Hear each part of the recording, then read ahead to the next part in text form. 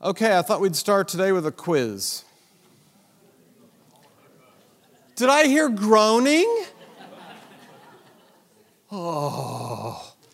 Okay, I told you that there's some very, very important chapters in the Bible. Now, so far, we might have only passed through 3. The first one of those would be Genesis 12. Thank you, Cliff. Genesis 12, the promises to Abraham, which were 3. God promised him. Excellent. That's only question 1. It's like, oh my gosh, my ADD fires off. I took this test one time in college, and it wasn't a pop quiz, it was a pop test. And we came and we had our books because we were ready to go through the lesson. And he says, I have to go, so here's a test. You could use your books if you'd like, won't really help you, but go ahead and use the book if you want. You're like, are you kidding me? So he gives us this about 7-page test. It was horrible. You haven't studied, you just caught flat-footed with this thing, so I took it. It was horrible. You leave just, in the pit of your stomach, this did not go well. This was Airplane Design 1.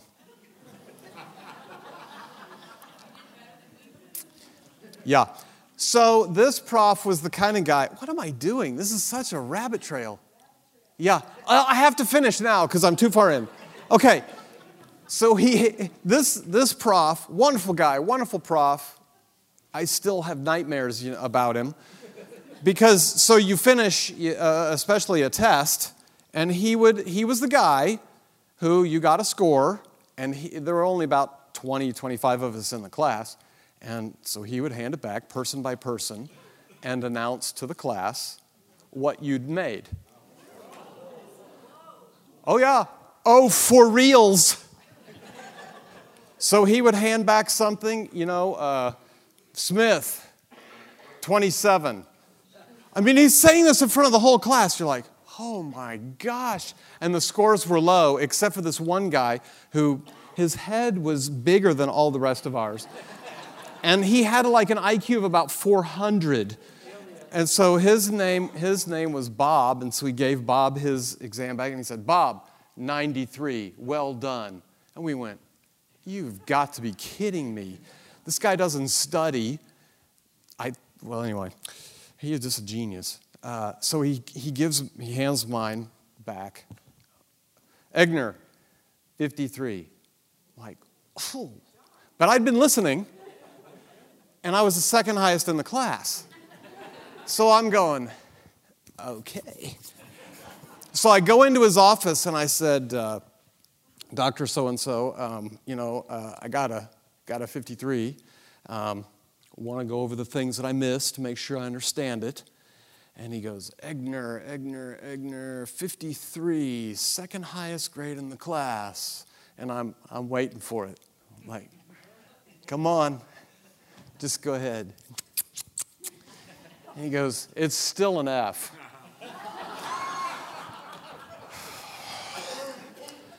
Question 2. You're all uppity because you got question 1. Second important chapter that we've already covered. Okay, Genesis 12. Huh? 50. We haven't hit Genesis 50? 15. Yes, 15. Why is 15 important? What? Oh, yeah, good. Genesis 15. Why is Genesis 15 so important? Abrahamic covenant. That's where God ratified his promise in Genesis 12 with a covenant. The covenant had 3 characteristics. This table is not allowed to answer. Unilateral. Oh, look, you got your cheat notes. Put your notes away. Unilateral, unconditional, unending. You've already seen. Oh my gosh. Good. Then the next important chapter. Third one. I'll give you a hint. It's a prime number. Yeah. 1, 2. Actually, 2 is a prime number. Did you know that? It's the only even prime number? No. That's coming. Genesis 17. Why is that one important? Okay, well, you have to go look that up. All right, so each of you got 2/3. That's a 66. You got a D. At least you got better than I got on my test. Genesis 17, that's where the covenant of circumcision to ratify or to affirm who was actually in the covenant. So Genesis 17. And Sherry has reminded me there's actually a fourth one we've talked about. Good catch, Sherry. I was saying 3. There's one more. No. Exodus 20, which is the 10 Commandments, the giving of the law. Excellent. All right, 4 questions. Grade your own paper. See how you did. Tonight is Exodus 25 through 40. Chapter 40 is the 5th big important chapter. Exodus 40. Why? Because God is going to come and dwell with His people. Other Canaanite religions had priests. They had temples or tabernacles. They certainly had their rituals and things like that, but no one else had their God live with them, come and dwell with them. That's Exodus chapter 40. So, we got the law last time. All of that was in preparation for God coming to live with His people. There's so much in these chapters. We're going to focus tonight on the priests, and then next week we're going to focus on the tabernacle. So we're going to cover 25 through 40 in 2 nights. So in the event that this was a bad week for you, and with the Super Bowl, and we didn't meet, and you already had 2 weeks, in case that wasn't enough to read 25 through 40, you have 1 more week. You can read 25 through 40 and see what we're going to talk about again next week. So there's so much going on, we're going to break it up into 2 pieces. Redemption, the book of Exodus. The people are being prepared. What God is doing in 25 through 40 of Exodus, He's given them the law, so He's invited them into a special, unique covenant relationship with Himself. And He said, if you will, and they said, we will, and they ratified it with blood. And so God says, okay, prepare. You're going to build me a tabernacle, and we're going to establish a priesthood because I'm going to come live with you, which is a pretty amazing thing. So, 25 through 40 is the story of the things they have to get put in place so God can come and dwell with them, which is chapter 40. Because remember, chapter 40, if you've read it, God comes down.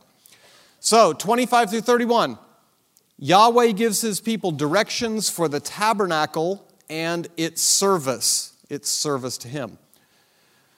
Chapters 32 and 33, the golden calf, the people reject their God king. Chapter 30, which, bad. The covenant is renewed, amazingly. Yahweh's instructions are then executed in the last few chapters, and then finally Yahweh will come to dwell with His people. So that's the big picture of 25 through 40. But all of these things are leading up to God's coming, God's presence with them in their midst. So, God's presence.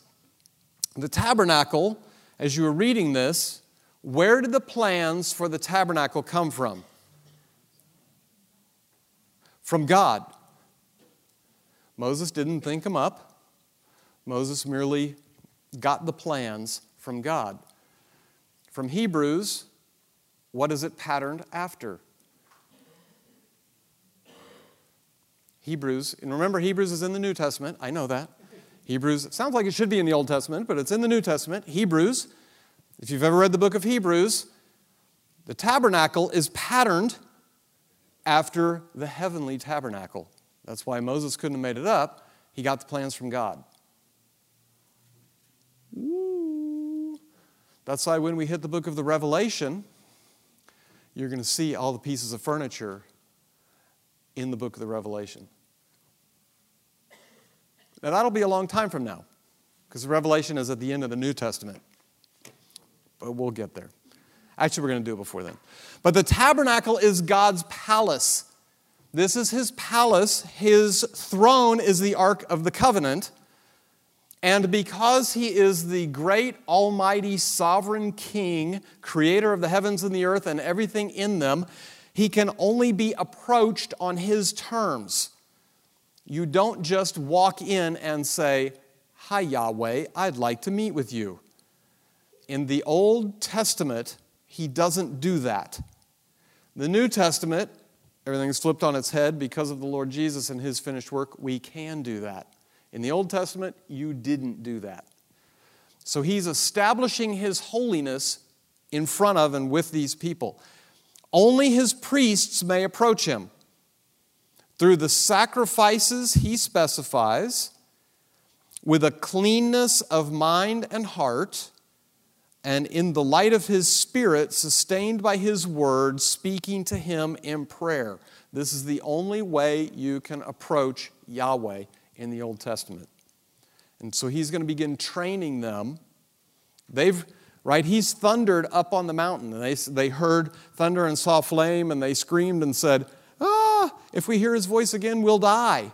We need a mediator. We need somebody to stand in between God and us. Moses, you go up on the mountain. Remember they voted Moses in to go do that? You didn't just go see Yahweh. He said, you will approach me in a certain way that I will specify. And He's now going to begin to lay out that framework for how to engage with Him. And to instruct them how He can live with them without just destroying them. Because He can't be around all the unholiness. So He's going to lay out all this stuff so that He can come dwell with them. So His presence, it's contingent on His priests because they represent the people before God. They also represent God before the people. They're chosen by Yahweh to serve God, to serve Him, but they're also chosen by Yahweh to serve His people. Do you see how they're standing in between? They're to serve in the fear of the Lord. They've been consecrated for Yahweh's service, and they are to serve Him daily. So this is kind of a little bit of the outline that we're going to use tonight to walk through the priests and the priesthood. Here's the things they do. They represent the people. They represent God. They stand in between.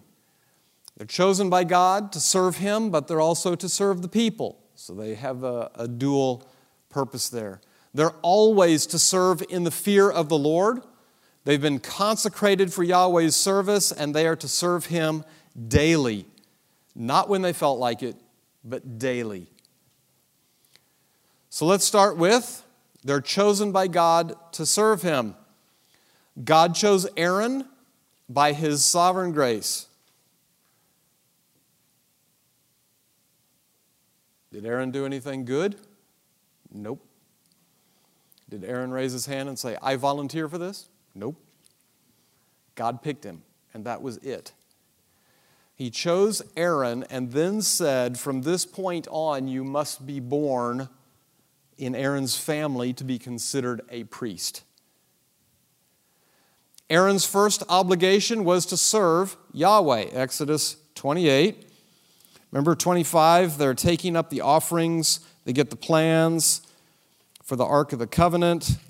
Goes through some plans. And then in 28, verse 1, call for your brother Aaron and his sons, Nadab, Abihu, and Eleazar, and Ithamar. Set them apart from the rest of the people of Israel so they may minister to me and be my priests. So this is what God says. Call them and set them apart for my service. So Aaron's first obligation is to serve Yahweh. How does he begin to show Israel that the priests are special and different from everyone else? He gives them special clothing.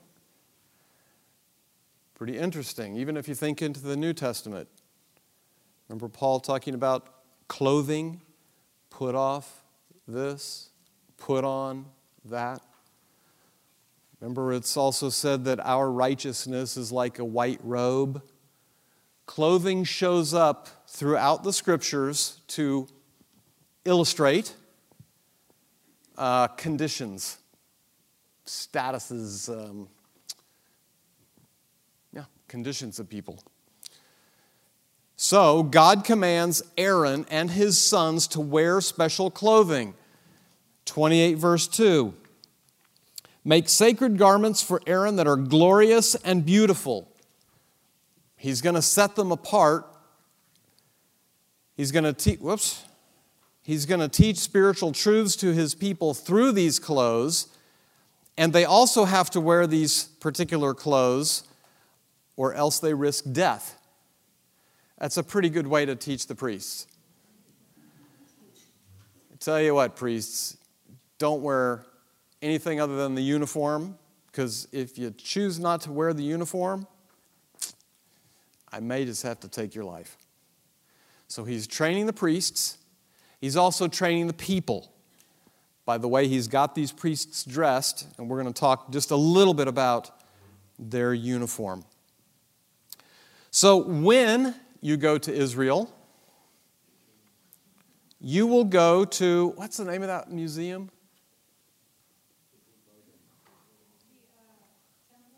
Temple Institute. You will go to the Temple Institute. Well, you have to go there. I mean, it's not on the tour. You have to find it and go there. But you will. And you will see this. Because in the Temple Institute, they have everything made for the next temple. Everything is ready to go save one thing. The Ark of the Covenant. They don't have it. They don't know where it is, although 100 people suspect it's in 100 different places. They have everything else. You talk about the gold shovels, you talk about the thises and the that's and all the stuff they're supposed to have to do the whole thing. It's all in this place. And you'll walk by case by case. You're just looking at it going, oh my goodness. They are ready to go with this thing. They just need the Ark of the Covenant. So I went up to these two guys who are, these poor guys, oh my gosh. So I went up to them when I was there, and I said, hey, where's the Ark of the Covenant? And they, you don't know, but it's probably, and they just go on and on and on and on about where it probably is. And I said, it's really strange. I just got back from Ethiopia, and they said they have it. They don't have it. They do not have it. They were ready to fight. They're going to go to Ethiopia and fight these guys to make sure that they really didn't have the Ark of the Covenant. They don't know where it is. They're still looking for it. I told them, I said, in Jeremiah chapter 3, it says the ark was destroyed.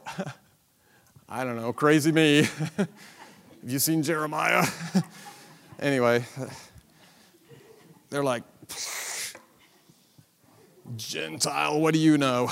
I just read it. I don't know, crazy. You will see this guy. You'll see this guy right here. Okay? And here's all the pieces. When you wonder, you read all these chapters and you go, my goodness, what does this look like? Well, here's pretty well what they think it looks like. And they have, there's different renditions and versions, but you can see the great similarity between these two. And so there's some pretty interesting pieces of clothing. They were supposed to wear undergarments. Yay. Why? You go, why would that be mentioned? Because the priests were supposed to be modest. And because they walked up steps.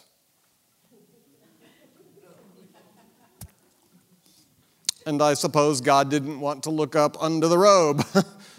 So they were supposed to wear undergarments. Interestingly enough, just to blow your mind and maybe entice you to invite some friends to come,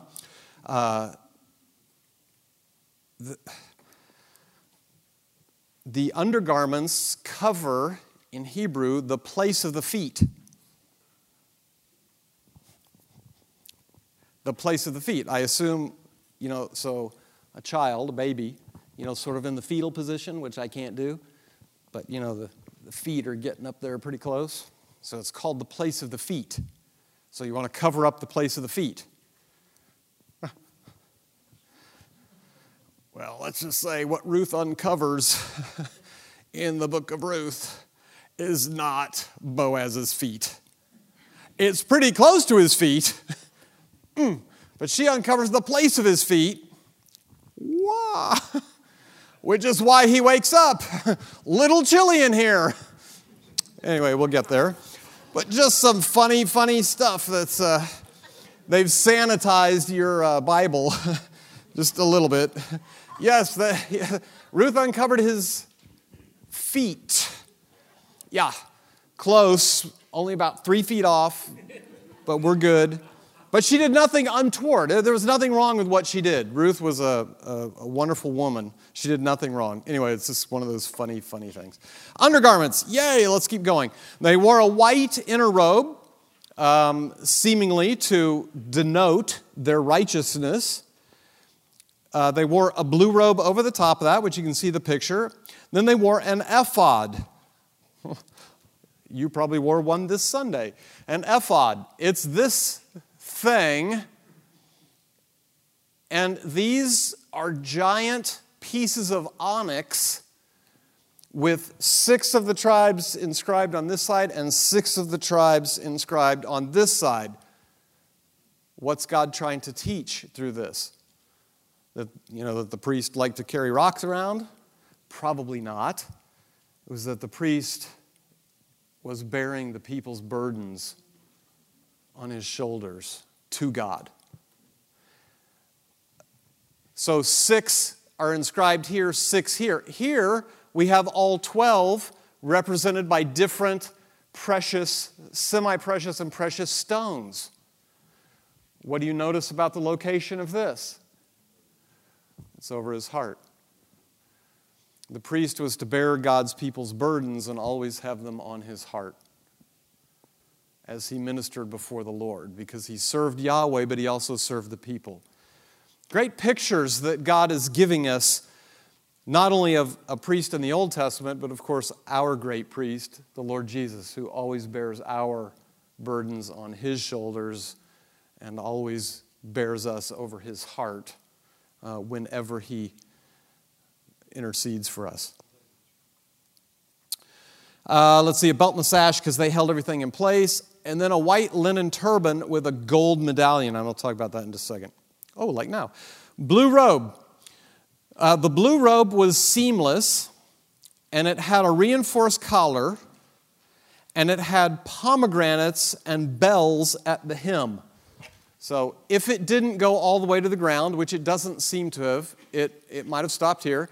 It's got some cloth ornamentation of a pomegranate and then a little bell at the bottom.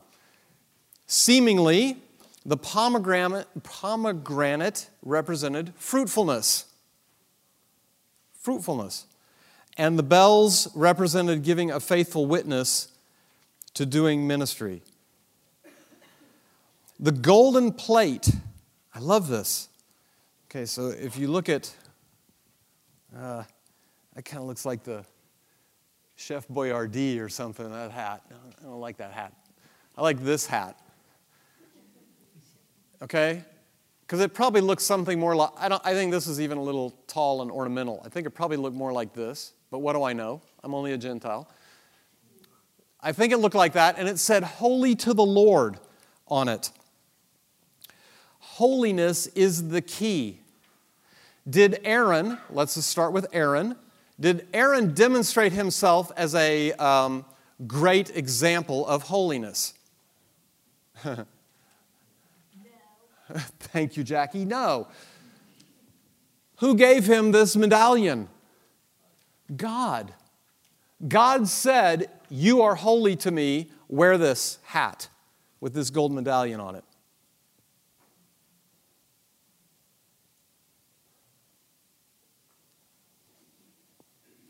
That's amazing. He's done the same to us, hasn't he? Anybody in the room want to raise your hand and say, "I was holy before the Lord found me"? If you do, I want to talk to you later. None of us were. And what did the Lord do? He declared us holy. Not because of any good thing we had done, but because He loved us and said, "I love you. You believe in my Son. I count you as holy. Wear this." Amazing what He's teaching us in the clothes. They were to be, each of the priests were to be consecrated for his service. Look at this. They were washed. This is all coming from chapter 29. They were washed. How many times? Once.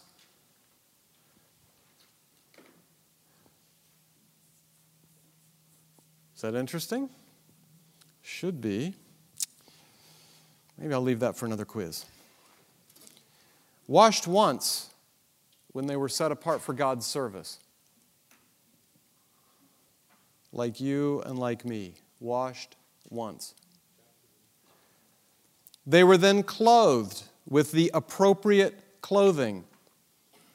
Just like you and just like me. Anointed. They were anointed with oil, anointed with the Holy Spirit, whom God, after He washed us, undressed us, anointed us with His indwelling Holy Spirit. They were forgiven. Remember, they did some sacrifices. They were forgiven. They were dedicated. They were marked. And God even said, "I'm going to make sure you're fed." Fed from the bread, which we'll talk about next week, but just a little preview. What is the bread today?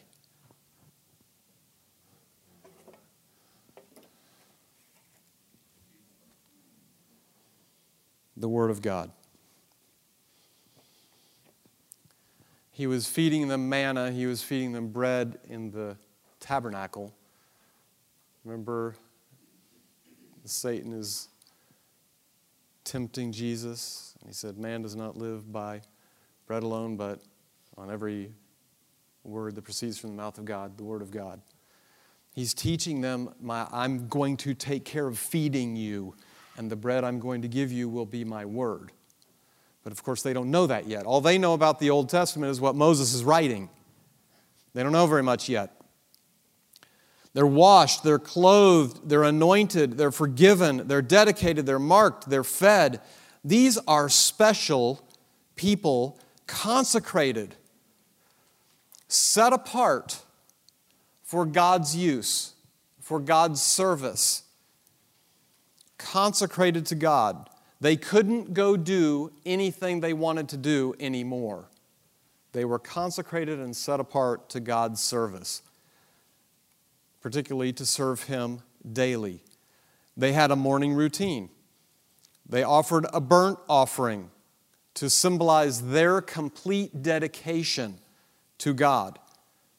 They offered a meal offering, symbolizing their sustenance and their strength comes from God. And a drink offering, their lives poured out in His service. By the way, a drink offering is never offered alone. It's always added to a sacrifice.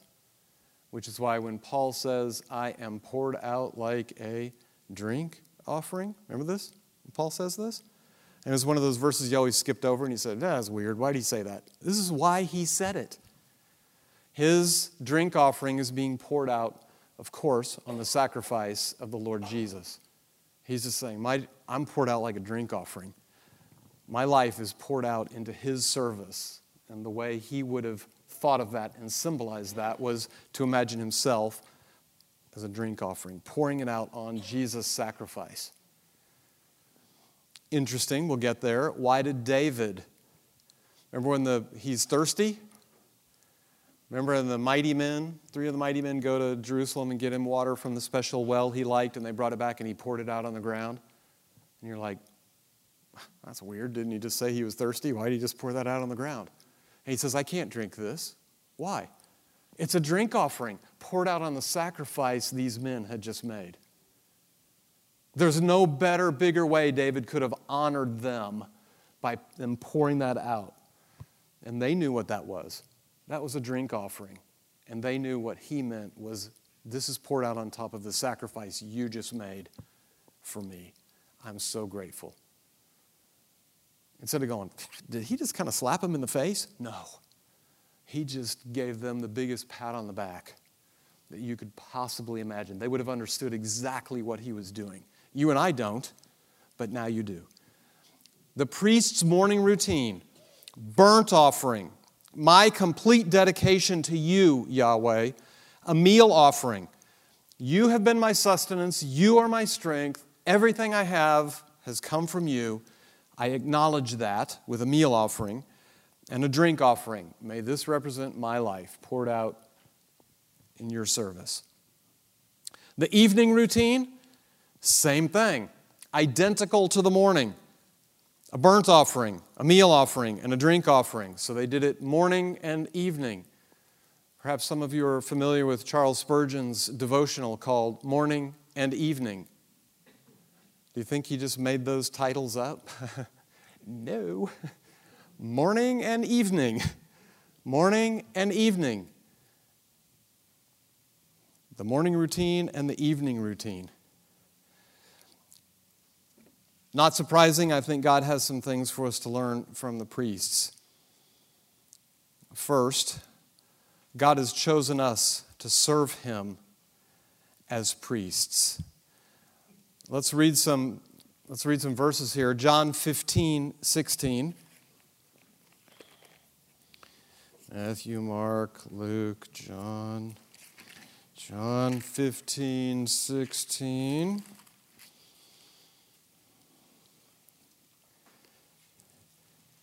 Some of those red words. Jesus speaking, "You didn't choose me, I chose you. I appointed you to go and produce lasting fruit so that the Father will give you whatever you ask for using my name." Chapter 21, verse 17.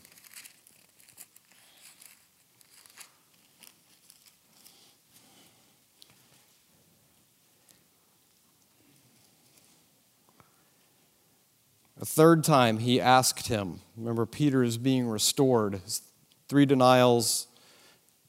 The Lord asks him for 3 acknowledgments. A third time Jesus, asked him, "Simon, son of John, do you love me?" 21:17, yeah. Peter was hurt that Jesus asked the question a third time. He said, "Lord, you know everything. You know that I love you." Jesus said, "Then feed my sheep."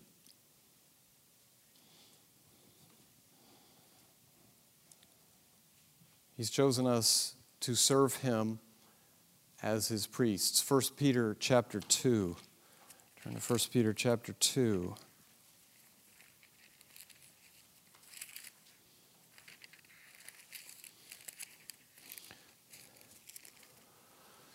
Verse 5.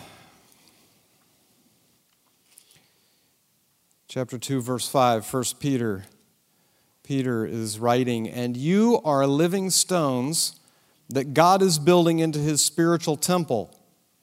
What's more, you are His holy priests.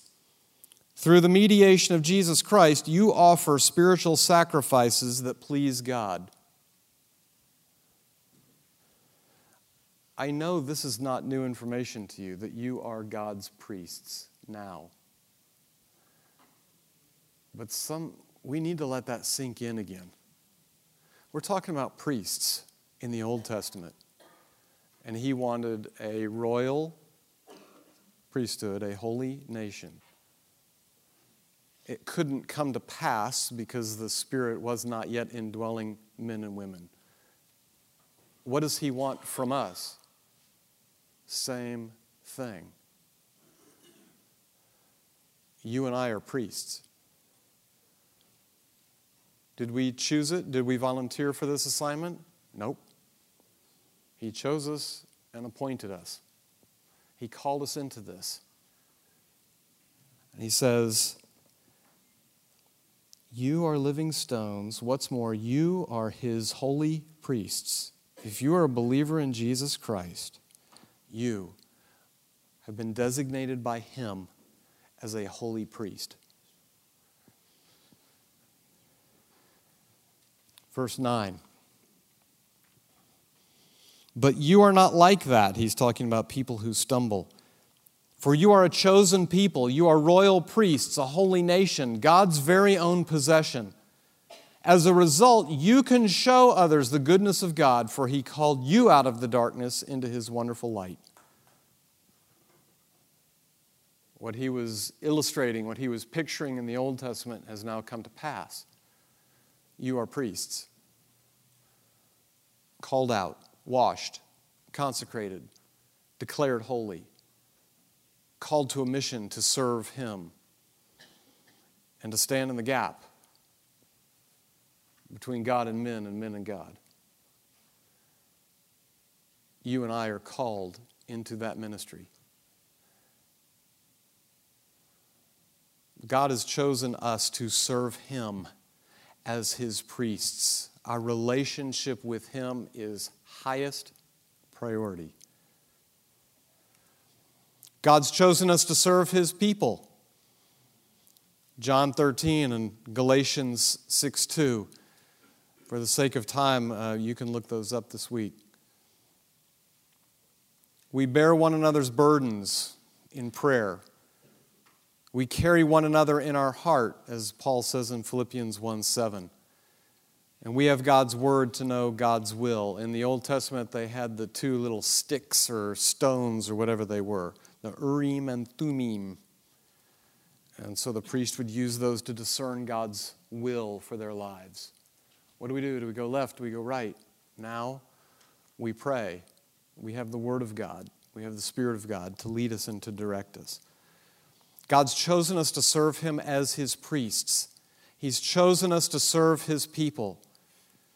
We should serve in the fear of the Lord. Hebrews 12:28. Let's back up just a little bit here. Hebrews 12:28.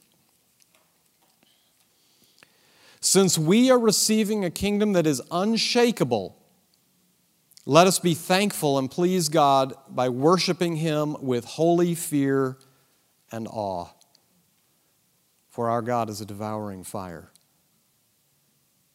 Let us be thankful and please God by worshiping him with holy fear and awe. Can you imagine if you were a priest in the Old Testament and you were putting on your clothes in the morning? Can you imagine what you're thinking? You put that turban on that says holy to the Lord across the top of it, and you go out and you begin ministering to the people. I think you would have thought twice. Serving in the fear of the Lord. We've been consecrated for his service. Paul tells us in 1 Corinthians 6 and Colossians 3, you and I have been set apart in Christ to serve. We have been set apart. He has set us apart for his service. We should be available to God daily to do as he asks. Romans 12:1-2. I know that these are familiar verses to you. I want to introduce one word to you, and see if that gives you any new nuance. He says, "And so, dear brothers and sisters, I plead with you to give your bodies to God because of all He has done for you. Let them be a living and holy sacrifice, the kind He will find acceptable. This is truly the way to worship Him. Don't copy the behavior and customs of this world, but let God transform you into a new person by changing the way you think. Then you will learn to know God's will for you, which is good and pleasing and perfect." The one word I want you to underline is transform. Let God transform you. If you were reading the Gospels, you would read that same Greek word, and you would read it as transfigure. Let God transfigure you from the inside out. Let God remember the transfiguration? Right? Jesus, something happens and His glory comes out and they all see it. That's what Paul is saying here. Let God transfigure you from the inside out. This is the way to worship Him. Don't be like that. Let Him transfigure you and live this different way. This is a very strong and powerful word as to how we're to walk in front of other men and women. We have to begin each day with surrender and finish each day with thanksgiving. Morning and evening.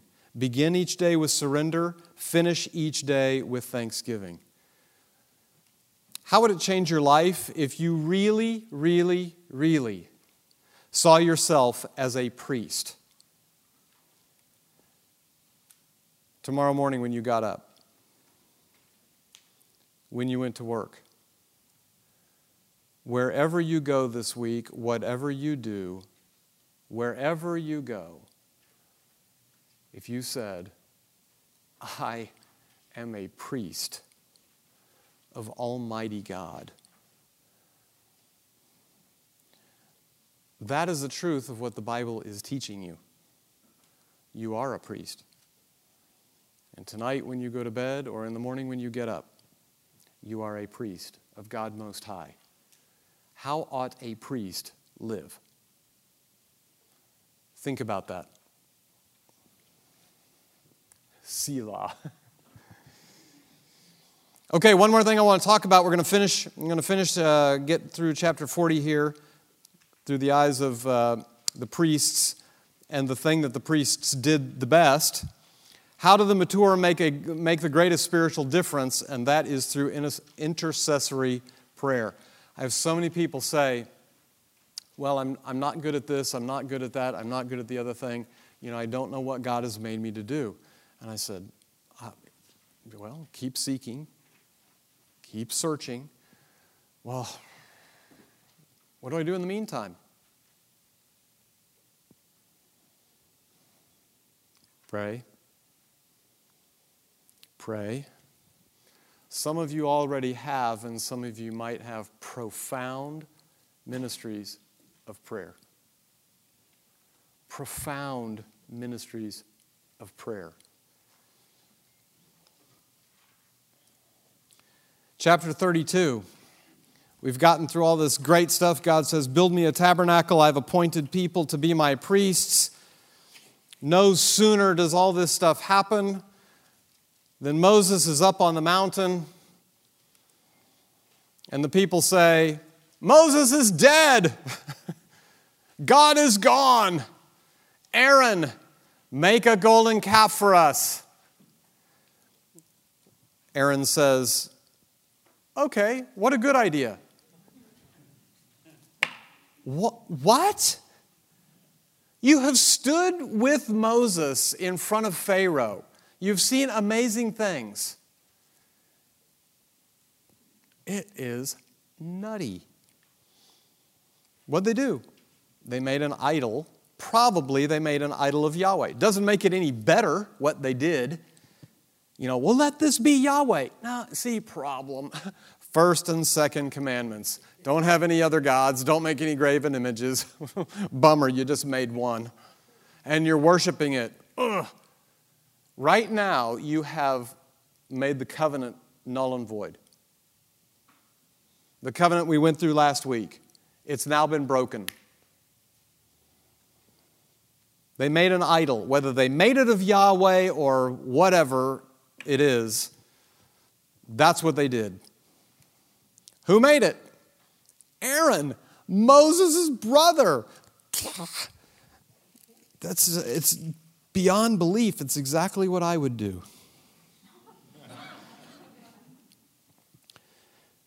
Turn back to chapter 24 of Exodus. I mean, this makes it even, if it could be made worse, chapter 24, start at verse 9. Chapter 24, verse 9. Then Moses, Aaron, Nadab, Abihu, and the 70 elders of Israel climbed up the mountain. Now, they've ratified the covenant. There they saw the God of Israel. Under his feet there seemed to be a surface of brilliant blue lapis lazuli, as clear as the sky itself. You'll see that again in the book of the Revelation.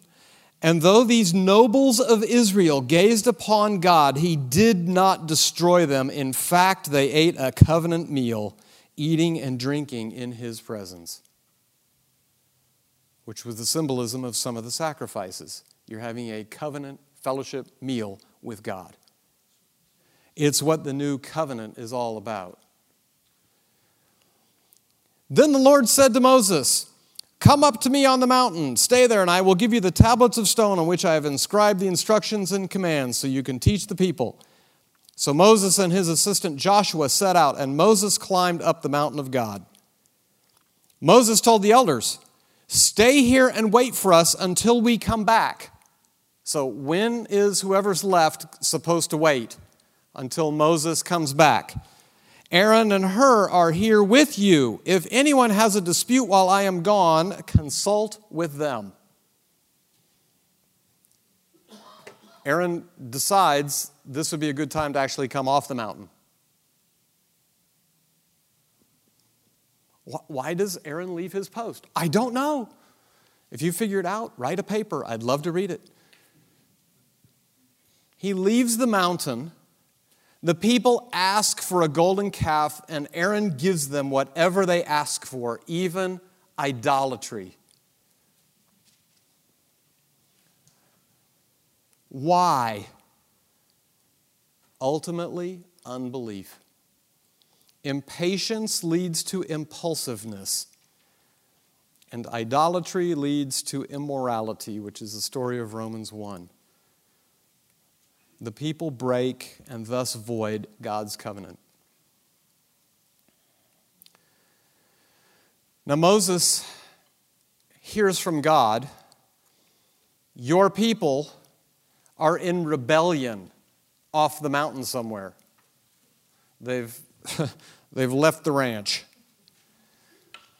And Moses says, "Whoa, whoa, whoa, these are not my people. I didn't rescue them from Egypt. These are your people."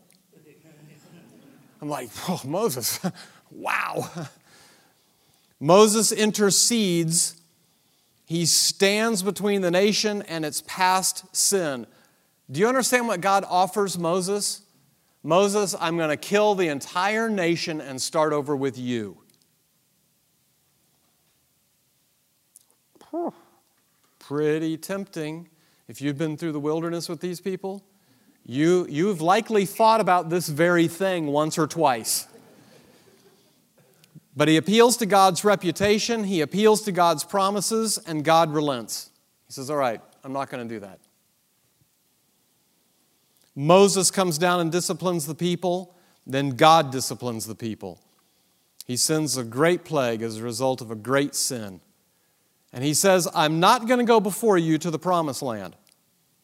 And in fact, my presence is going to move away from you outside the camp, because if I come down and stay with you, I'm going to destroy you all."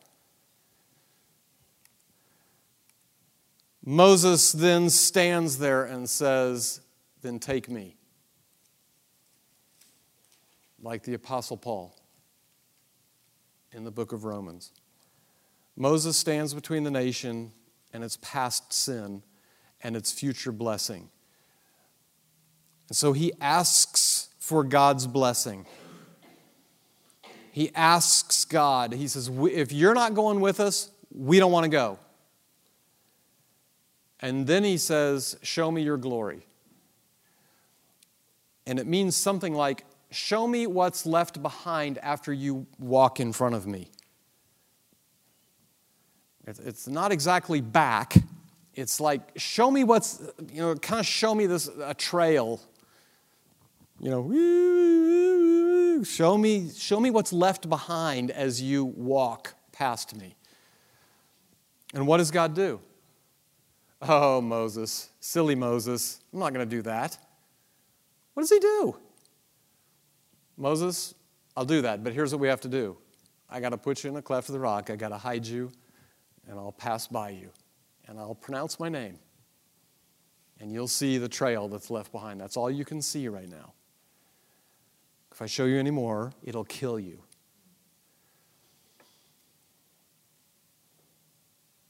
Not only that, God gives 2 additional blessings. Forgiveness, because he renews the covenant. And he says, not only that, I'm going to give you the Sabbath as a sign of rest. Moses, I will give you what you ask for. And not only that, but these 2 other things that you didn't even think to ask for.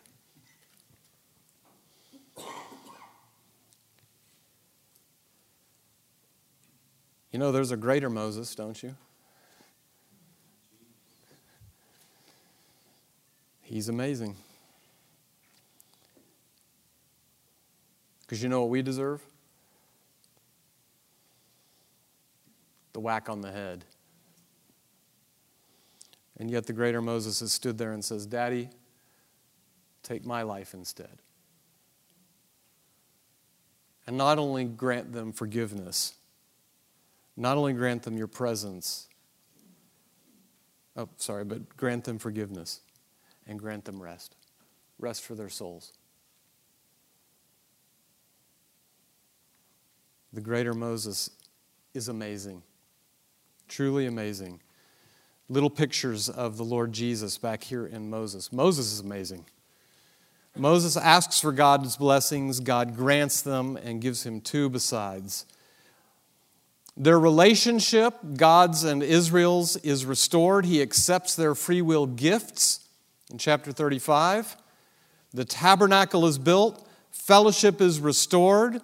God's presence returns to the heart of the camp in chapter 40. And worship is restored. His praise can again be the nation's focus. And their obedience should spring from renewed love for him as well as his gracious forgiveness. You need to understand what Moses just did here in praying for the people. Some thoughts on Moses. His natural reaction to disappointment, discouragement, and heartbreak was fasting and prayer. I ask myself, is that my first reaction to disappointment, discouragement, or heartbreak? Is it prayer and fasting? Moses held God to his word and his character. 2 times God said, I will start over with you, Moses. The people never knew what God had offered Moses and what Moses turned down to stay with them. The people never knew what Moses went through on their behalf on that mountain. Moses put God's reputation first. His own reputation, future place, or even desire for appreciation was nowhere to be found.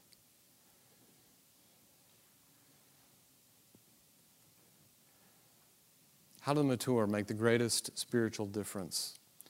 Be engaged with a group of people. For instance, a home group.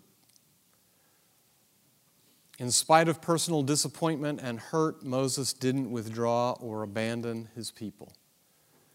If you are the shepherd of that group, someone there is going to get sideways with you. And you'll be tempted to say, call me on the phone or send me an email and say, Bill, get this person out of my group. And you know what I'm going to say? No.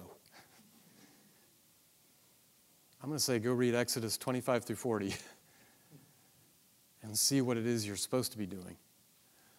You need to step into that person and pray for that person and walk with that person. If Moses can do it with them, we can do it with each other. Pray earnestly for them. That was Moses' natural reaction. Every time he's crossed, what does he do?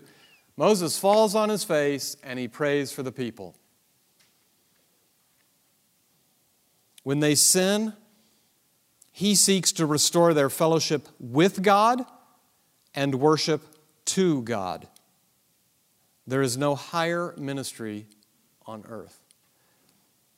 The men and women that you run across in your daily lives who have sinned, maybe some larger, maybe some smaller,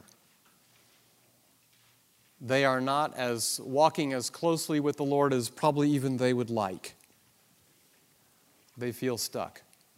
They don't know what to do. They need you. They need you to help them restore their fellowship with God and restore their worship to God. They need a priest. And that's you. And that's me. A quick overview of Exodus. We've seen acquisition of a people out of Egypt, the first 18 chapters, the constitution of a people as a nation, and the preparation of a people for their God King in 25 through 40. We've also seen three great spiritual pictures. The first, Egypt, which is a picture of redemption. Deliverance takes an appointed deliverer. And they were redeemed through faith in God's word and under the blood of an unblemished sacrifice.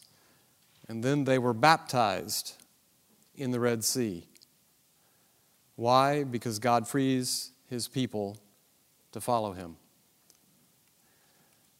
We saw Mount Sinai, a picture of adoption. God enters into a special covenant relationship with His people.